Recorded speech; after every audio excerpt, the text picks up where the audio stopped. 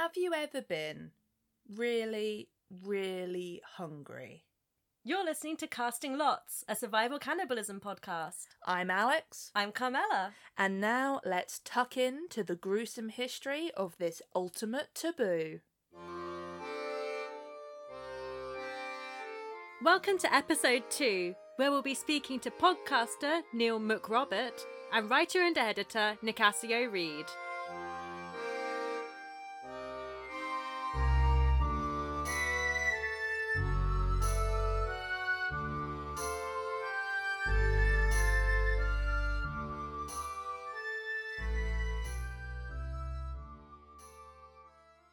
Welcome back to Casting Lots podcast. Today we're joined by Neil McRobert. Neil, would you like to introduce yourself and tell our listeners a bit about you and your connection to survival cannibalism? Every time you ask that, it sounds like you're asking who our guest has eaten. I was going to say I haven't devoured anyone that I know of, although I did shop at Iceland for a while in the 2010s, so who knows. I have a kind of tangential link to cannibalism, thankfully. I'm the host of a podcast called Talking Scared, which I describe, hopefully pithily, as a podcast for horror readers who want to know where their favourite stories come from and what frightens the people who wrote them. Basically, it means I talk to a different famous horror author every week. I say horror, it's a very broad church. But as long as the books have an element of the macabre in them, I'll talk to them, and we get into their work, their lives, their inspirations, and quite often the things that terrify them. And a few of those authors, I think, will come up in this conversation. I'm sure that we've probably read some of them ourselves.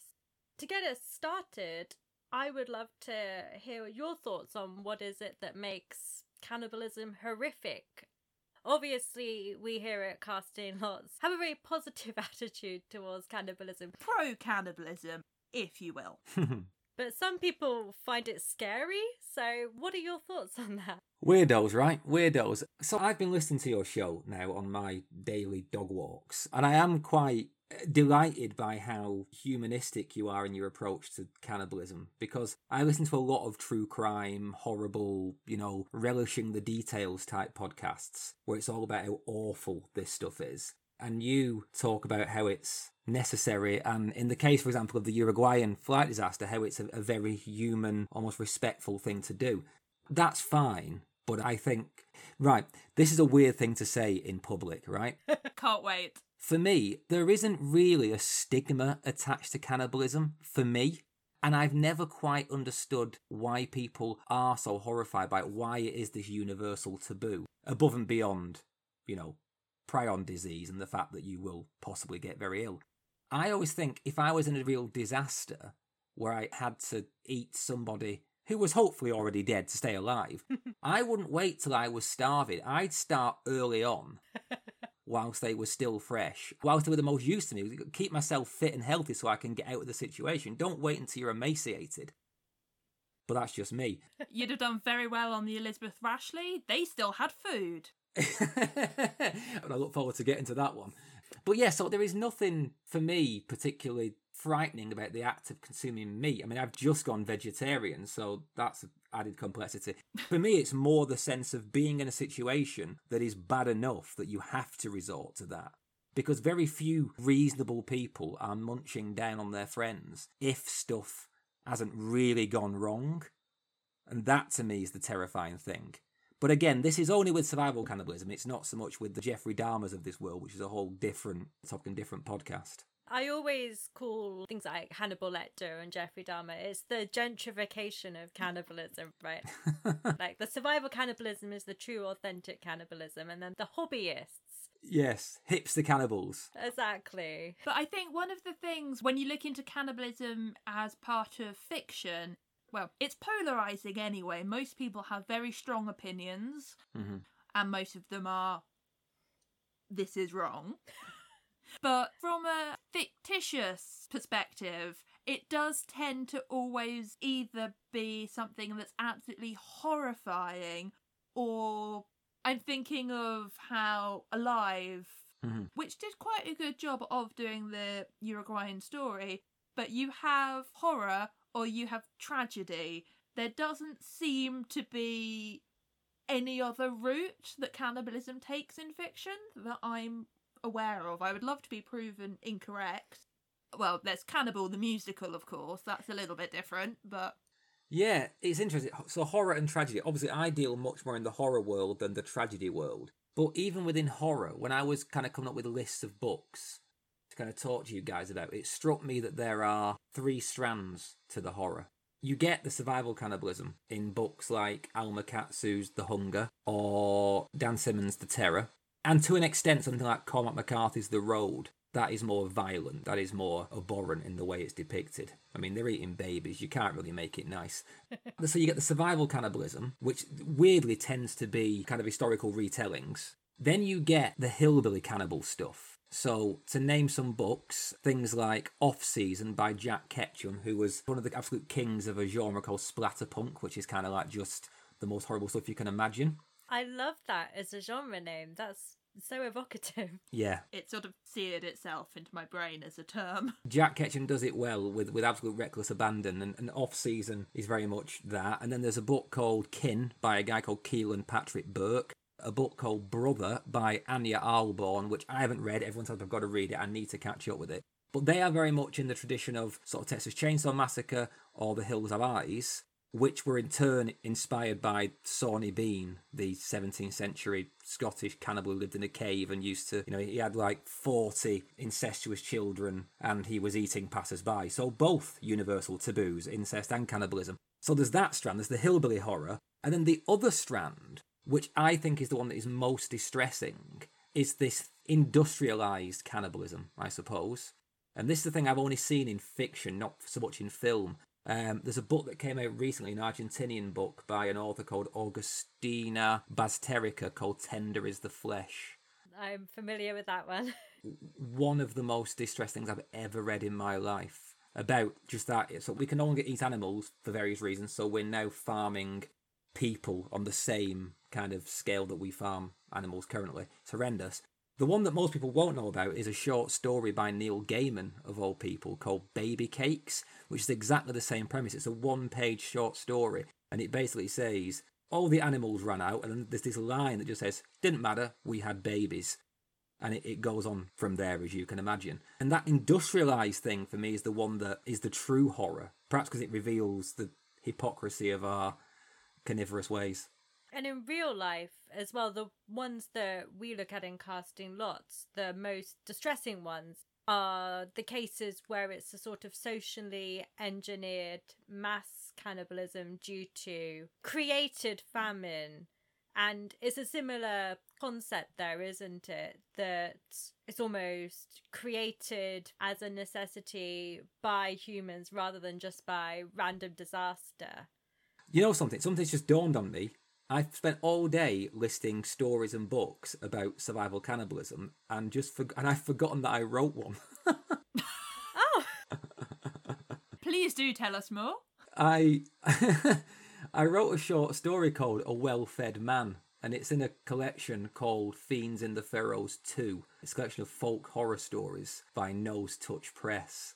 And my story is about a little boy. I don't really clarify where it's set, but it's fairly obviously Ukraine, if you know your history. And it's set in the Holodomor. And it's about a young boy who is warned by his mother never to talk to well-fed men, because they're all starving. And then he starts being pursued by a well-fed man through the village. Yeah, I forgot that I wrote the very thing we're talking about. that sounds amazing. Is that book still available? Yeah, I believe so. Yeah, you get it on Amazon, I think, if you want to go to the enemy. Or just go to Nose Touch Press's homepage. It's Fiends in the Furrows 2 is the book. Mine is the only one with cannibalism in it, as far as I know, so don't go buying it expecting an omnibus of cannibal stories. We'll pop a link in the show notes and our listeners can go and make an informed decision about whether the book is for them. Where you're talking about industrial cannibalism, I think one of the most iconic phrases in cannibalism media, if we ignore Hannibal Lecter, Fava beans and a nice Chianti. that's the one. I would say underneath that, surely it's Soylent Green is people? Yeah. I think it definitely comes under that industrial process, and sort of the human body is being broken down to composite parts and being made into Soylent Green. There was actually one of those protein drinks that was called Soylent, and I was like, that's a bad choice. I don't think someone did their marketing research there. Yeah, someone do a Google search, please. You've mentioned several books already that deal with survival cannibalism, but I wondered whether you had any particular favourites or recommendations that you'd like to dig into a bit more. Other than your own, of course. Well, The Hunger is a neo-classic, really. For people who don't know, The Hunger is a supernaturally informed retelling of the Donner Party, which delves into Native American lore. It's fantastic. The two books that, well, one's a book and one's a short story. A short story that I think is one of the most famous evocations of survival cannibalism amongst people in the know is a short story by Stephen King called Survivor Type. Are you familiar with this? I haven't read that. I wasn't aware King had written a cannibalism story. So it's in his collection Skeleton Crew from the 80s. And basically it's about a man who either his boat sinks or he crashes on a desert island. Very much Tom Hanks in Castaway, okay? Classic setup. He's a surgeon, happily, and all he has with him is his tools. And the food runs out. So he sets about eating himself. Oh, a nice bit of auto-cannibalism. Exactly that, yeah. I'm going to spoil this now for people, but it's got, I think, one of the best last lines ever in a story. Because he's basically eaten everything but the one limb he needs to do the cutting. And he knows there's no hope left. And the final line is, people say you are what you eat. And if that's true, I guess I haven't changed. That's brilliant. A lot of people talk about it being really horrifying. I think it's a black comedy. I think it's laugh out loud funny, you know. But then again, we are people who have quite a bit of time for pro-cannibalism. The other one, just to mention briefly, because it's a kind of a scant take on survival cannibalism, is a book called Manhunt by Gretchen Felker Martin. Gretchen Felker Martin is a trans writer, and they are provocative in their fiction, shall we say. And it's a story, it's one of these gender dystopia things that are kind of all the rage at the minute, but pushed to the absolute max. It's in a world in which this disease affects anybody over a certain threshold of testosterone. And if you become infected, you become basically a murderous, insane rape zombie, to put it nicely. And you get these different camps where men are monstrous things, and a lot of women have become kind of militant in their defense against men. And in the middle, you have these sort of trans protagonists who have to keep the testosterone levels low enough to not be infected whilst fighting off this army of militant, what the book calls militant TERFs. And the only way they can keep the T levels low enough is by killing the men and devouring their testicles. This sounds like it comes from a brilliant mind. It comes from a very brilliant mind. It comes from a very, very, as I say, provocative mind. And the book is intentionally abrasive. It sets out to upset you. I interviewed Gretchen for the podcast. It was a great interview. But yeah, it's not for the faint-hearted by any means. But apart from being a great story about survival and cannibalism, it also really works as a fantastic metaphor for, you know, gender issues in the current climate. But yes, that's my askance sort of shoehorned-in recommendation to read Manhunt. I've just remembered that I learnt the phrase splatterpunk was about Gretchen's book. But there you go. It's a phenomenal book. Someone needs to have, no pun intended, the balls to make a adaptation of it, because it would kill.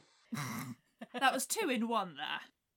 Now, one of the things that comes up in adaptations of historical instances of cannibalism, thinking The Hunger and The Terror, is there does seem to be this need to mythologise the cannibalism. It can't simply be a standalone horrifying action. There's always an extra element that's added in. Do you think that cannibalism by itself sometimes is almost too tame for the horror genre, and whether people want to add something else to it to add that extra dimension? That's a very good question, because you're right. The Hunger features Native American demons, and The Terror has got this, what I thought was real Inuit lore, but actually isn't. It's created. I think there's something about cannibalism when it isn't done for purely murderous reasons that perhaps we actually are all deep down, despite this taboo, perhaps we are all sympathetic enough to understand that we probably would resort to that. And therefore, yeah, perhaps it's not enough in an historical survival context to constitute villainy. That's what I like to hear, because obviously we think it makes a lot of sense. Because we know that we need to do it. Of course, in The Terror, you have Hickey, who is a villainous character, and he is a driving force behind it. But even then, he's a very human character, and you can kind of see why he's become the person he's got to survive. So yeah, I think perhaps it's not enough to just benchmark a villain, and then we need this metaphysical threat to really drive on the horror.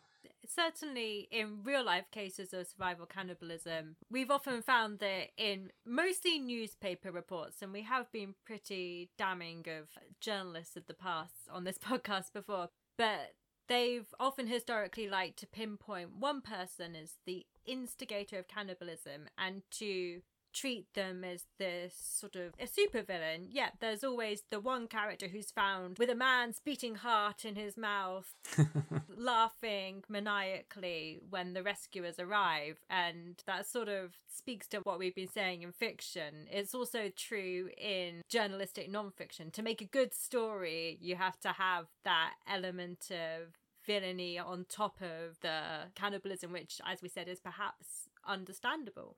I'm thinking about the film Ravenous, the Antonia Bird film with Robert Carlyle and Guy Pearce. It's one of those films that is a true cult classic, I think. And that is, for those who don't know, the premise is there's a frontier four manned by Guy Pearce and a motley crew of soldiers, and then one winter, Calhoun, played by Robert Carlyle, as you say, maniacally turns up, saying that he's survived a very kind of Donner Party-esque scenario. And it's interesting that to make that film work, they had to make a singular person. They couldn't have like this crew of people turn up who show the human face of desperation. It had to be one person who didn't just eat his party, but actually, well, you get the implication, killed a lot of them to eat them.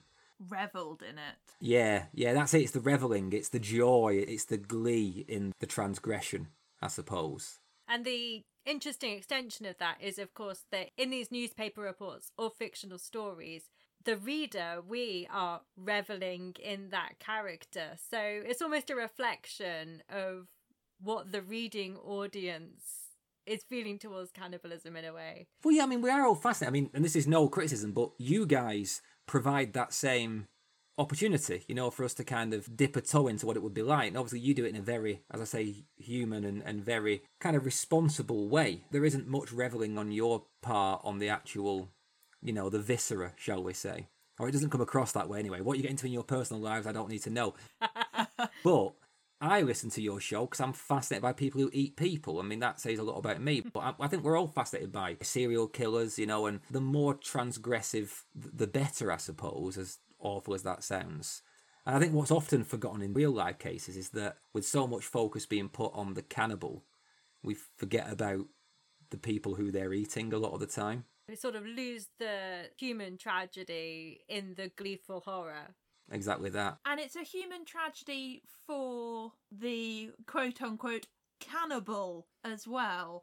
For the person who has had to resort to the final resource to stay alive. I know that we all, definitely, everyone has had the conversation about would you or wouldn't you eat a person. But I know that from having thought about it, it would mess me up in the head.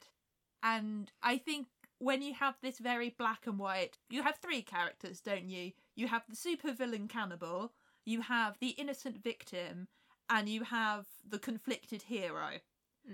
All three are human. Yeah, and I'm now feeling a bit uncomfortable about the fact that I quite quickly told you I'd eat people if I was just a little bit peckish. To bring it back to horror for a second, because I know far more about that than I do real-world cannibalism. Something like the Texas Chainsaw Massacre. We think of that film as just good versus evil. These teenagers against this horrendous crew of inbred cannibals. That film is actually meant as a kind of metaphor for people who are forgotten. They worked for generations in a slaughterhouse, and then when the slaughterhouse shut down, literally because the highway took all industry away from the town where they live, and they're just kind of left to rot. That in itself is a form of survival cannibalism, a very bleak one, but it turns survival cannibalism into a metaphor for desperation that I think is more and more and more relevant today with the inequality. And you look at America today, I mean, Britain's bad enough, but you look at America and you've got whole swathes of that country that is just cut off. It's just left behind. And then that's when you get the hillbilly, which in its way is a form of cultural prejudice. And there's a reason these cannibalistic metaphors are always imposed on these people who have been left behind by society and by progressiveness. And I think, yes, I was talking about the humanity of it all. I think when you look at something like the Texas Chainsaw Massacre or The Hills Have Eyes or stuff of that ilk, it's important to look at them as a metaphor for people in economic straits, as well as just, oh, aren't they awful because they're eating grandpa. I know we joked about it a little earlier on about the gentrification of cannibalism, but when you put it like that, I can't think of any urban cannibalism stories. They do all tend to be for that sort of hillbilly genre out in the quote-unquote sticks. And I have to be honest, my main experience is that episode of Torchwood where it happens. So that might show where my cultural line is. I can very easily imagine a sort of urban dystopia with these same narratives coming up, but I can only think of the real life examples of sieges. I can't really think of cities being used as that landscape, at least not yet. I'm sure the minute we hang up, I'll think of like 4 films or books that have done exactly that, but I can't think. The only times they happen is in things like American Psycho, in which he eats somebody, or again in real life, you know, Dharma, or recently that film Fresh. Have you watched that it's on the Disney Channel? I have been recommended it by so many people, and I'm always like, oh, it's survival cannibalism, not all cannibalism, but no. Still slightly throwing that there's cannibalism in American Psycho, to be honest. No, as I always warn people, the book is a very different beast to everything else that came from that. But again, as you say, it's not survival cannibalism, so no, I can't think of a case of urban survival cannibalism in fiction. I think perhaps The Zombie performs that metaphor more ably. That's true. I don't normally think of zombie media as cannibalism media, but of course that's what it is, really. I have to be honest, there is one thing that has been in my head since we started talking about cannibalism as a form of othering and how sometimes survival cannibalism isn't enough. Carmela knows exactly what I'm going to say here. My rather obsessive mind when it comes to the whale ship Essex. There's a fictionalisation of one of the stories of the ilk of The Hunger and the Terror. However, the thing that is worse than the cannibalism is a completely ahistorical accusation of incest against one of the cannibals. And it's almost as though that is the thing that has to take place so that the cannibalism itself isn't as quote-unquote justified. Book has stayed with me for far longer than it should have done. Is that In the Heart of the Sea? No. In the Heart of the Sea is... The book is non-fiction. The film is beautiful, but it's not accurate. It's a book called The Jonah Man. So it's only horror in as much as cannibalism is considered to be a horrific act. It's quite a neutral Bildungsroman of the main character, one of the characters. Sorry, I've just had that in my head for so long about the Jonah Man, I just had to say it out loud. Okay.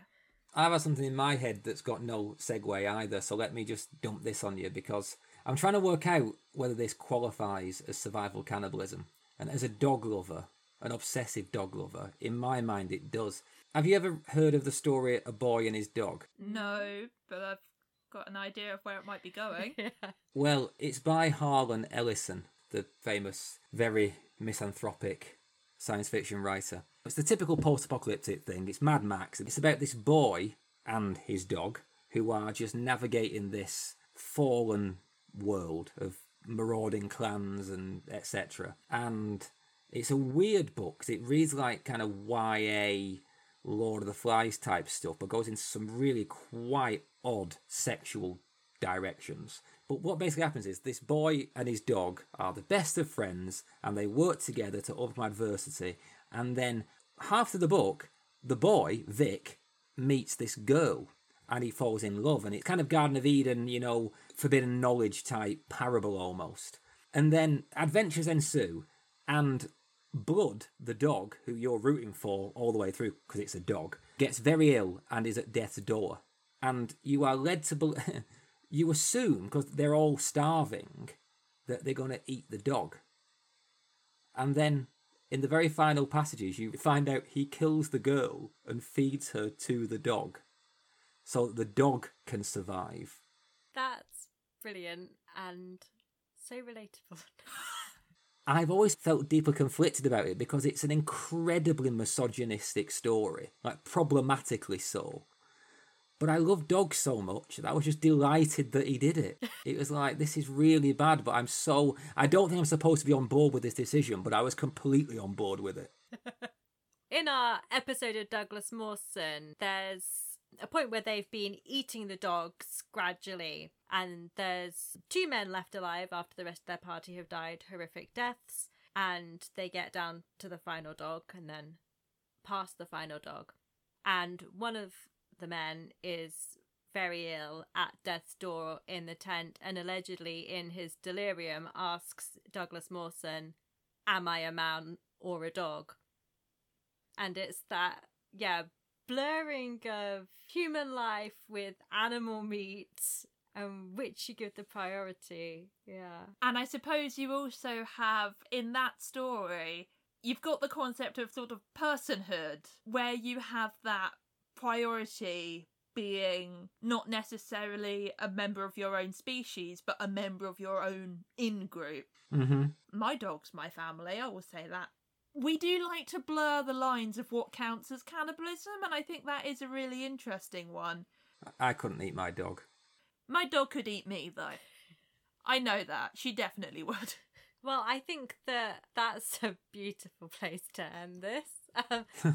Thank you so much for joining us, Neil. Before we let you go, do you have any recent or upcoming projects, aside from the amazing Talking Scare podcast, that you would like to promote to our listeners whilst you're here? You know what? It's all podcast all the time, really. I have a few articles coming out in Esquire. I started writing for them. If you want to get a sense of my sort of taste and sensibilities, I wrote a thing called The 50 Greatest Horror Novels Will Scare You Shitless for Esquire. It's a rundown of exactly that, and the Hunger and the Terror feature on it. I think there are probably some other cannibal adjacent books on there too, so that's a good read to give you a sense of who I am. But yeah, just please, if you want a bit of a insight into the minds of some macabre people, come over and listen to the podcast.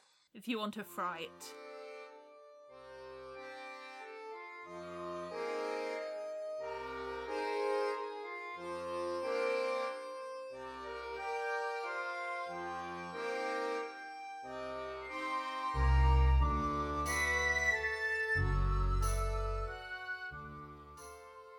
Welcome back to Casting Lots, a survival cannibalism podcast. We're joined by Nico, who is a writer and who I first met on a World Builders panel about cannibalism. Nico, would you like to tell us a little bit about yourself and your connection or interest in cannibalism, please? Yeah, hi. I'm Nicasio Andres Reed. I'm a Filipino-American writer and editor. And in my day job, I edit novels in translation. And in my night and weekend job, I am the poetry editor at The Deadlands, which is an online science fiction fantasy magazine about death. Perfectly fitted to this podcast. Yeah. So that's what I do. I think like a lot of people of my generation, I'm in my late 30s, I kind of just encountered the movie Alive on TV at a very impressionable time. It was a formative experience. It was. I don't know, like, if we're roughly the same age, but I was left to like just watch television, I think, as a babysitter in the in the early 90s, and it was just on, and little bitty Nico just was riveted. And I don't even think I have seen it since, at least certainly not, the whole thing. but it left such an impression that it's one of my reference that for some reason that I come back to quite a lot. So I think that was what struck the spark of cannibalism in my life. And I have a terrible memory, and I had forgotten that we initially connected over that cannibalism. Because I was a listener of this podcast before that, and World Builders, just kind of gave me a blank check to be like, hey, what would you want to do a panel about? And I immediately, obviously was like, oh, cannibalism for sure. Obviously, it's the only answer. What else would you even talk about? Yeah, what else would you do if you wanted to do a fundraiser and attract a big audience? If you don't donate, this is what will happen. Exactly. Whoa, dark. Now, I actually have a confession to make. I've never watched the film Alive. What? I've read the book. I've watched all the documentaries. Y'all did a whole episode. I know, but I've never watched the film. This is freaking. You got to do like an extra special episode that's just like a live watch. Oh, but can you imagine how obnoxious I'd be about if... Oh, you'd be horrible. That's the fun of it, yeah. Like, oh, that's the wrong seat number. Maybe if our audience demand. If you don't donate to Casting Lots, we'll force you to watch me watch this movie. And correct them like a pedant. First it was that one and then that one. She was sitting in a different seat number. It was A24. I mean, yeah. The problem is that is exactly how it would go down. Mm. There's been this show recently that I don't know whether you've encountered, Nico, called Yellow Jackets. Fiction, but a girls' soccer team. They crash in Canada on an airplane. And that is exactly how I was watching the show. I was like, well, when the Miracle in the Andes happened, they actually did this. So these girls aren't making realistic choices. That is a television show that I've encountered purely through GIFs on Tumblr. And through that medium, I had no idea that was the premise of the show. It is really good fun, but I thought they were at camp. It's just all these gifts of these girls sitting around like bonfires. And then later they're older. I'm like, oh, they're reminiscing about their days. Now I gotta watch it though. That sounds great. It's really good. But there are times when they are not making the most sensible survival choices, in my professional opinion. I haven't seen it yet, but all the things that I've encountered from it, I'm like, and where's the cannibalism? I was told that this is a quote-unquote normal survival cannibalism. Are they going to go and make it weird? Are they going to do some weird ritual shit? Or are they just going to cut an arm off a dead body and roast it? It is one of those spoilers for anyone who hasn't watched the full season, but they haven't yet resolved this issue. But it's this question of, is there some kind of vengeful power in the forest that's causing them to behave like this? Or are they behaving like this because they're teenage girls? And it's currently leaving that as a mystery, which I like. I don't know whether it will resolve on either side of whether there's supernatural intervention or whether it's just, how it is when girls get together. They hunt each other for sport and eat each other. Yeah. You know what? I found that was true when I was young.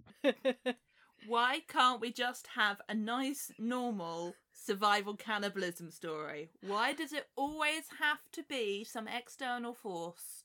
Why can't hunger be enough? I think that's a good question. That kind of segues into our supposed topic. Yes.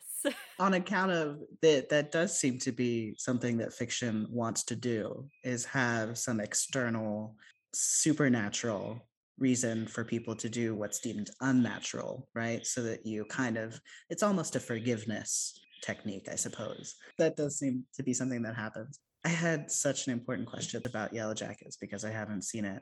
So have they eaten anyone yet? It has a really strong opening to episode 1 where they are eating a body. Oh, excellent. And then that's a flash forward, then it flashes back and we don't know who's being eaten or under what circumstances, but definitely a human body gets eaten. Excellent. Okay. See, I want to know that up front. I don't want my heart broken by being promised cannibalism in them. Yeah. It won't mess around with you. I remember when Lost first came out, and I was ready. I was primed.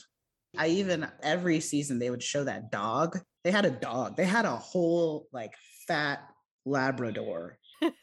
Never even discussed it. Like, what are you doing?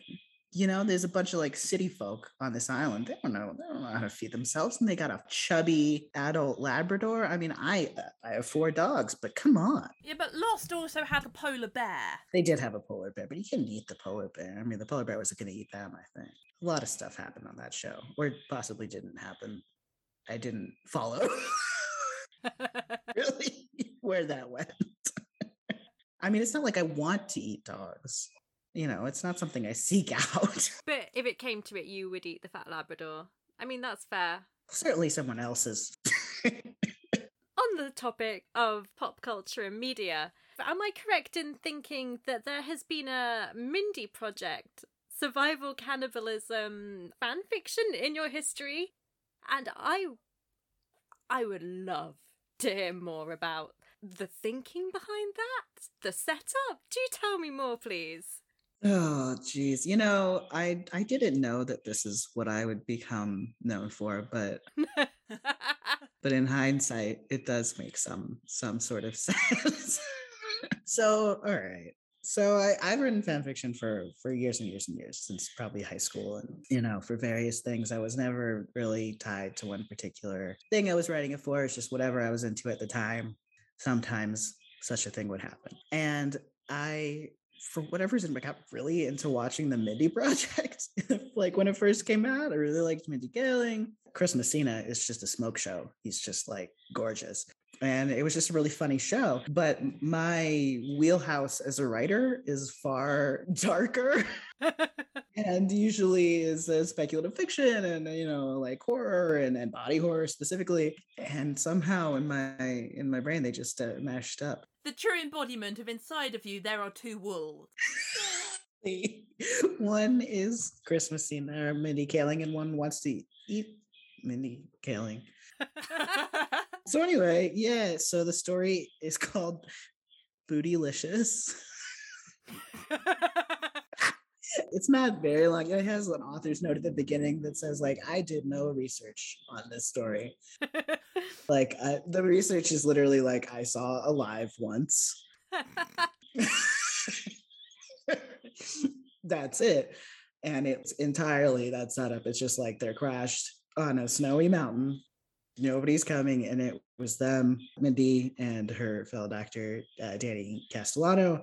And sometime before the action of this, their third, for some reason, there were only 3 people on this plane. Or maybe, let's say the pilot and them got flown, they're on some other peak, you know? Yeah, exactly. They got flung off. Or he was eaten by wolves. I don't know. But yeah, they had this other guy, Jeremy, their friend, who was pre-dead when the story began. So in media res. Yes, that makes it much more formal. And so, I mean, for me, the thing of it is that I love rom-coms. I honestly do. And I love survival stories, and I love like survival cannibalism stories. And this is going to sound wacky, but I do think they have some of the same bones, because just stick with me on this. I am so ready to hear this. It's about the human condition. It's the human condition. So the idea that you have these characters that kind of start out usually with a fundamental miscommunication in a rom-com, right? And people who don't quite know each other. And the action of the rom-com usually throws them in a situation in which neither of them is expert, right? So their kind of like natural powers are taken away, and they're stripped down to like their most frustrated selves. Okay. And then through that, having to endure that together, they come to understand each other in a more fundamental way. And what could be more fundamental? And what could be more fundamental than sitting down together and eating your mutual friend? So for me, anyway, that's one way that I like to look at rom-coms. I kind of look at rom-coms in the same way I look at speculative fiction. They exist in not quite this universe, right? The rules are a little different in a rom-com. You know, things are a little skewed in a rom-com, and so you have a bit of a narrative wiggle room to make things extreme. So I wrote this little story, and the very small, 20-person mini project fandom were very, very sweet about it. I got a lot of comments that were like, I am not sure what just happened. Like, I'm like, I feel bad for having read this, but in like a positive way. Hey. For me, like the fun of it is the genre mashing. The fun of it was like doing that extreme situation. So yeah, my like rom-com survival story cannibalism grand theory of the universe is that is that I guess these in fiction, I would say, obviously rather than reality, in fiction, these survival cannibalism stories often premise themselves on revealing character through whittling away power and whittling away agency and in fact whittling away civilization until you come to a place that's kind of beyond those things. In The Terror season 1, James Fitzjames says, yeah, we're beyond vanity now. So I think that's where these things exist, in a place beyond vanity. I have a very bad pun to make. Meet cute. Oh my God. I mean, that's the title. Oh my God. Oh my God. I am picturing, the type of illustration that you get on a rom-com. I just want Meet Cute, the book cover. They're probably sitting around a fire. There are stars. It's very romantic. There's a leg on a spit. Oh, yeah, I was like, whoa, what's turning on the fire? There'll be a perfectly fed dog next to them. Like they're just camping. Just to bring it all full circle. I mean, we do have a running joke on the podcast about Bills and Boone, which is, cannibalism erotica. And I think that, yeah, there's room to branch out into the more romantic fiction side of things. Absolutely. Thank you for justifying that. Yeah. I am literally writing down Meet Cute. You're welcome to use it. Please do. When I need a sideline, that's gonna be my breakaway hit. Who doesn't love that? Now, you see what I'm really tempted to do right now is just go on AO3 and see what's been tagged as survival cannibalism. It's a term that I didn't really use before I started listening to your podcast, because like, it was all just cannibalism to me.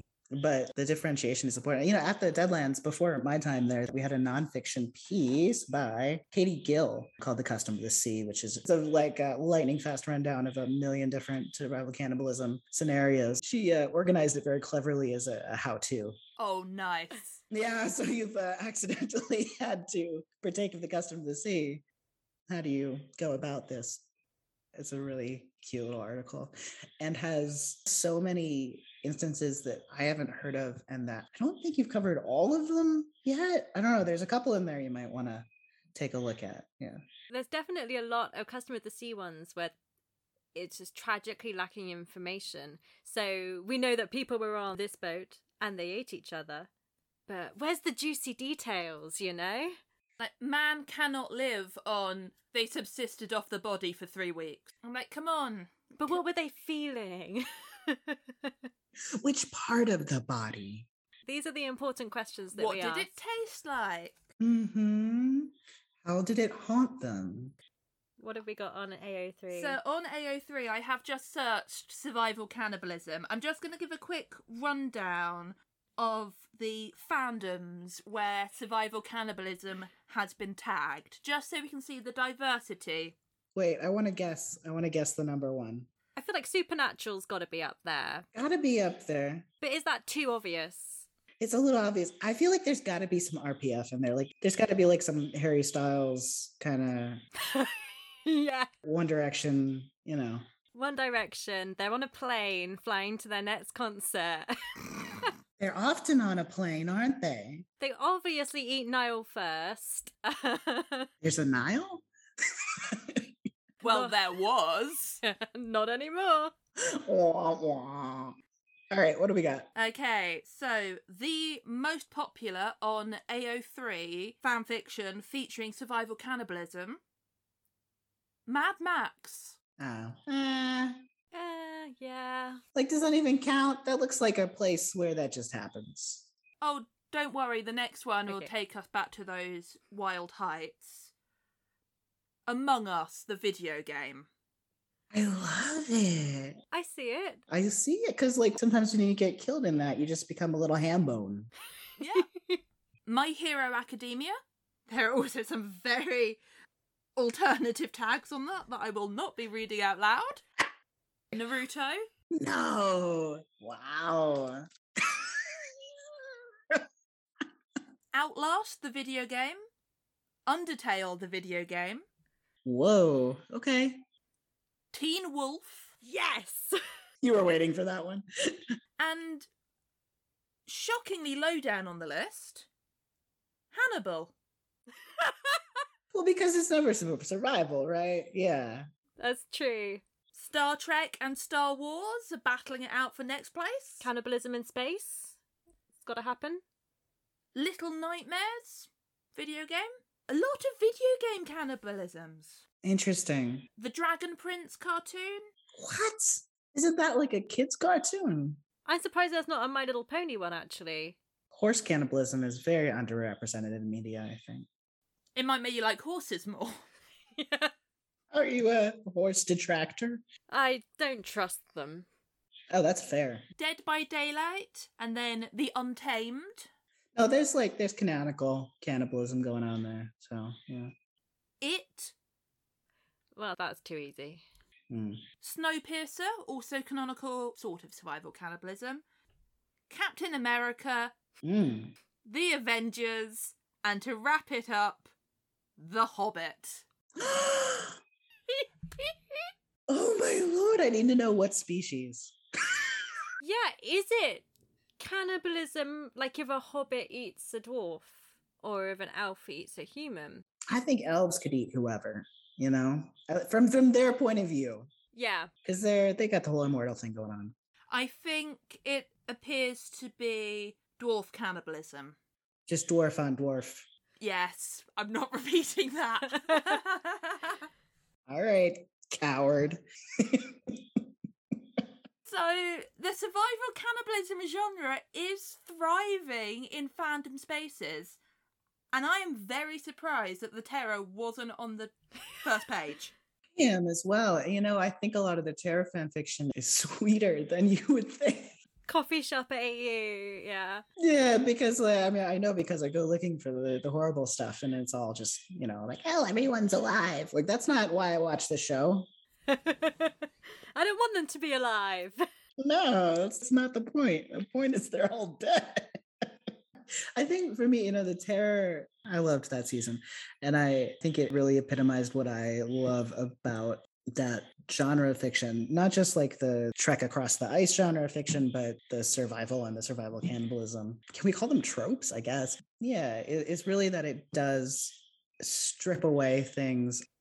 When I start to pitch the show to people, they think that it's very dark and that it's very sad, and it is those things. But more and more as it goes on, it's about finding the most loving way to let someone's life end and to witness the end of their life. In that one, the cannibalism is, it's complicated, obviously, but the moment it becomes an act of love is when, you know, the doctor poisons himself in order to die so the other guys eat him and they can't hurt anyone else. Yeah, that's what I love about cannibalism, is how sweet and loving it is. I say that jokingly, but I am serious. You say that laughing, but like there's Alex about to get into it because they didn't do it in The Terror because they were focusing a lot more on not quite black and white, but your cannibals were the bad guys. Yeah. In real situations, in normal life, you have this with the Andes, you have this with the Skyhawk, you have this in a lot of situations that people will sit down and talk about it. They will say, "Eat my body if I die." It's that moment when Nando is about to walk off as one of the expeditionaries and he takes one of the leaders aside and his mother and his sister's body have basically been Off limits. off limits. And he just says, "When we're gone, if you need to, you have my permission." Cannibalism isn't this evil thing done by evil people for evil reasons. It's how much can people want to survive. And ultimately, in almost all of these situations, people want to survive for each other.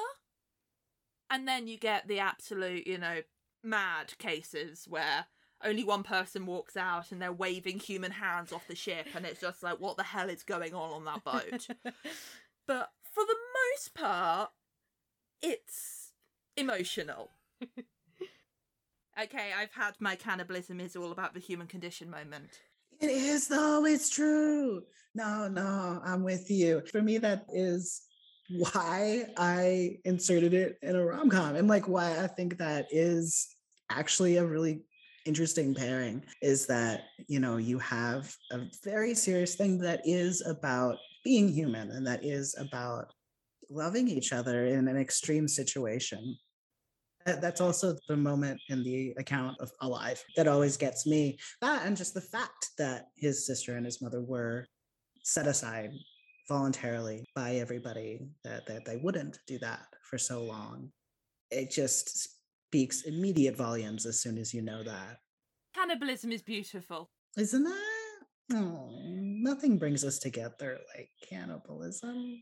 Literally. Well, on that note, thank you so much for joining us today, Nico. This has been fascinating. Hasn't it? I think we've all learnt a lot. About each other, about ourselves, yeah.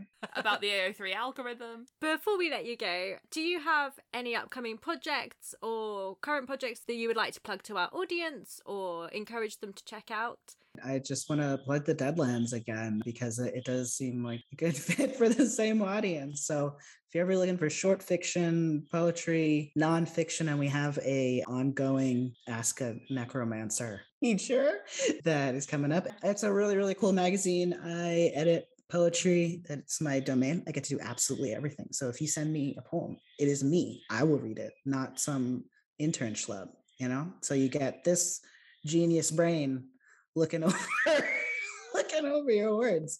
And I would love more cannibalism content in my slush pile. You heard it here first, folks. If you don't get a whole load of cannibalism poems, I'm going to be very disappointed. I will, in fact, be very disappointed. Well, the challenge is out there. The gauntlet has been thrown down. The hand is still inside the gauntlet. Lots of food for thought from this episode, pun intended. I'm normally the bad one with puns. You threw out meat cute, and now you're just drunk with power. Thank you so much for joining us. It's been wonderful. Wonderful to talk to you, Nico.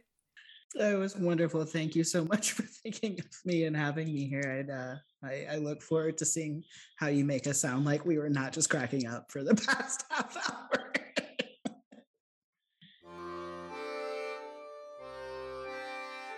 Thank you for listening to today's episode, featuring Neil McRobert and Acacio Reed.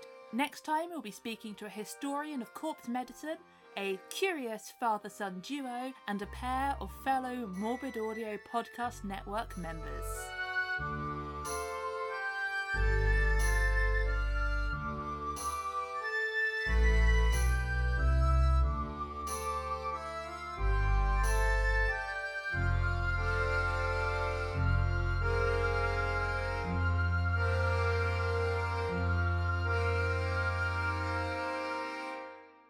Casting Lots Podcast can be found on Twitter, Instagram and Tumblr as @CastingLotsPod, and on Facebook as Casting Lots Podcast. If you enjoyed this episode and want to hear more, don't forget to subscribe to us on iTunes, Google Podcasts, or wherever you get your podcasts. And please rate, review and share to bring more people to the table. Casting Lots, a survival cannibalism podcast, is researched, written and recorded by Alex and Carmela, with post-production and editing also by Carmela and Alex. Art and logo design by Ashley @TallestFriend on Twitter and Instagram, with audio and music by Daniel Wackett. Daniel Wackett on SoundCloud and @DSWack on Twitter. Casting Lots is part of the Morbid Audio Podcast Network. Search #MorbidAudio on Twitter, and the network's music is provided by Michaela Moody, Michaela Moody 1 on Bandcamp. Morbid Audio Podcast Network.